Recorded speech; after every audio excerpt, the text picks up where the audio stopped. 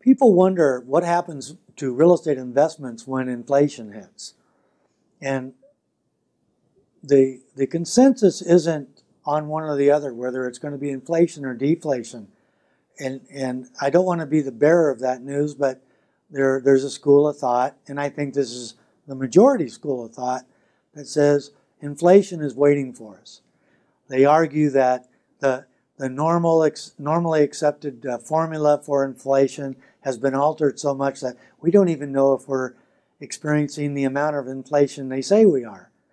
I'm one of those. I shop for groceries too, and the food has been going up at a bigger rate than 2% a year. I don't know about you, but that's what I see.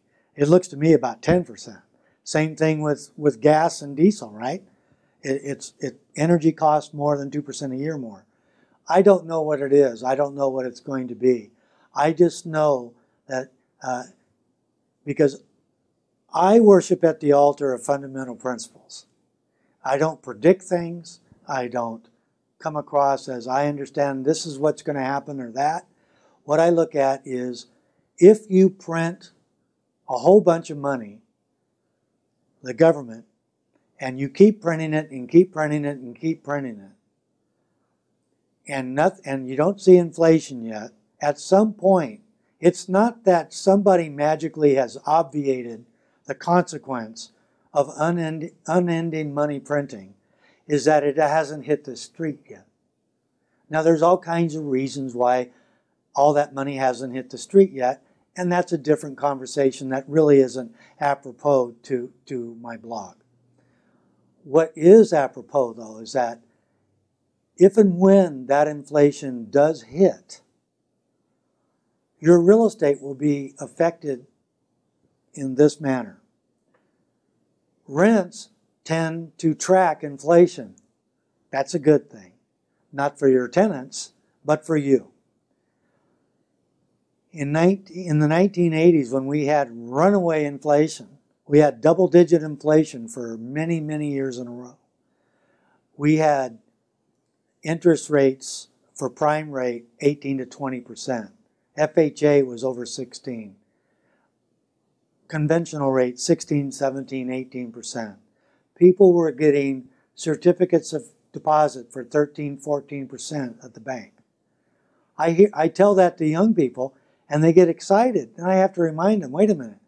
Yeah, Grandma got 14% at the bank for a CD, and she got it for sometimes 2 or 3 years. The problem was, that was interest.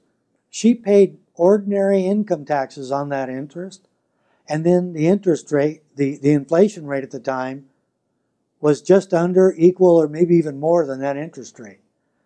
So she might have put $100,000 in and made $14,000 a year, but after inflation and after taxes, she probably didn't have her original 100 in terms of actual buying power.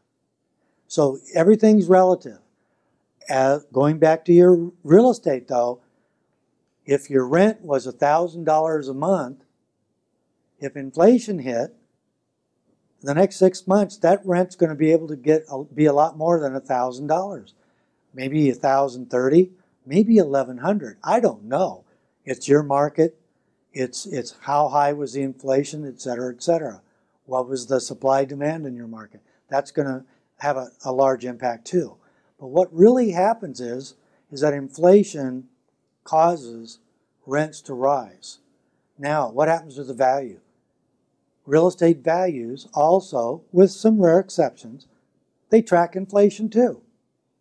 So if you buy real estate and you're wondering what's going to happen to your net worth, generally speaking, the income produced by that real estate and the real estate value itself are going to go up as inflation shows its ugly head. Now, is it going to track it exactly? No. Or yes. Where are you? What kind of inflation is it? How did the government choose to combat it? It's different each time. I've been through the inflation rates of the 70s. I saw it in the 80s. And I saw the bubble burst where everything went down. I've seen rents go up tremendously, and I've seen rents go down. I've seen values fall. The last bubble bursting several years ago is the perfect example. But when inflation hits, one of the boats that rising tide floats is real estate. Just understand that.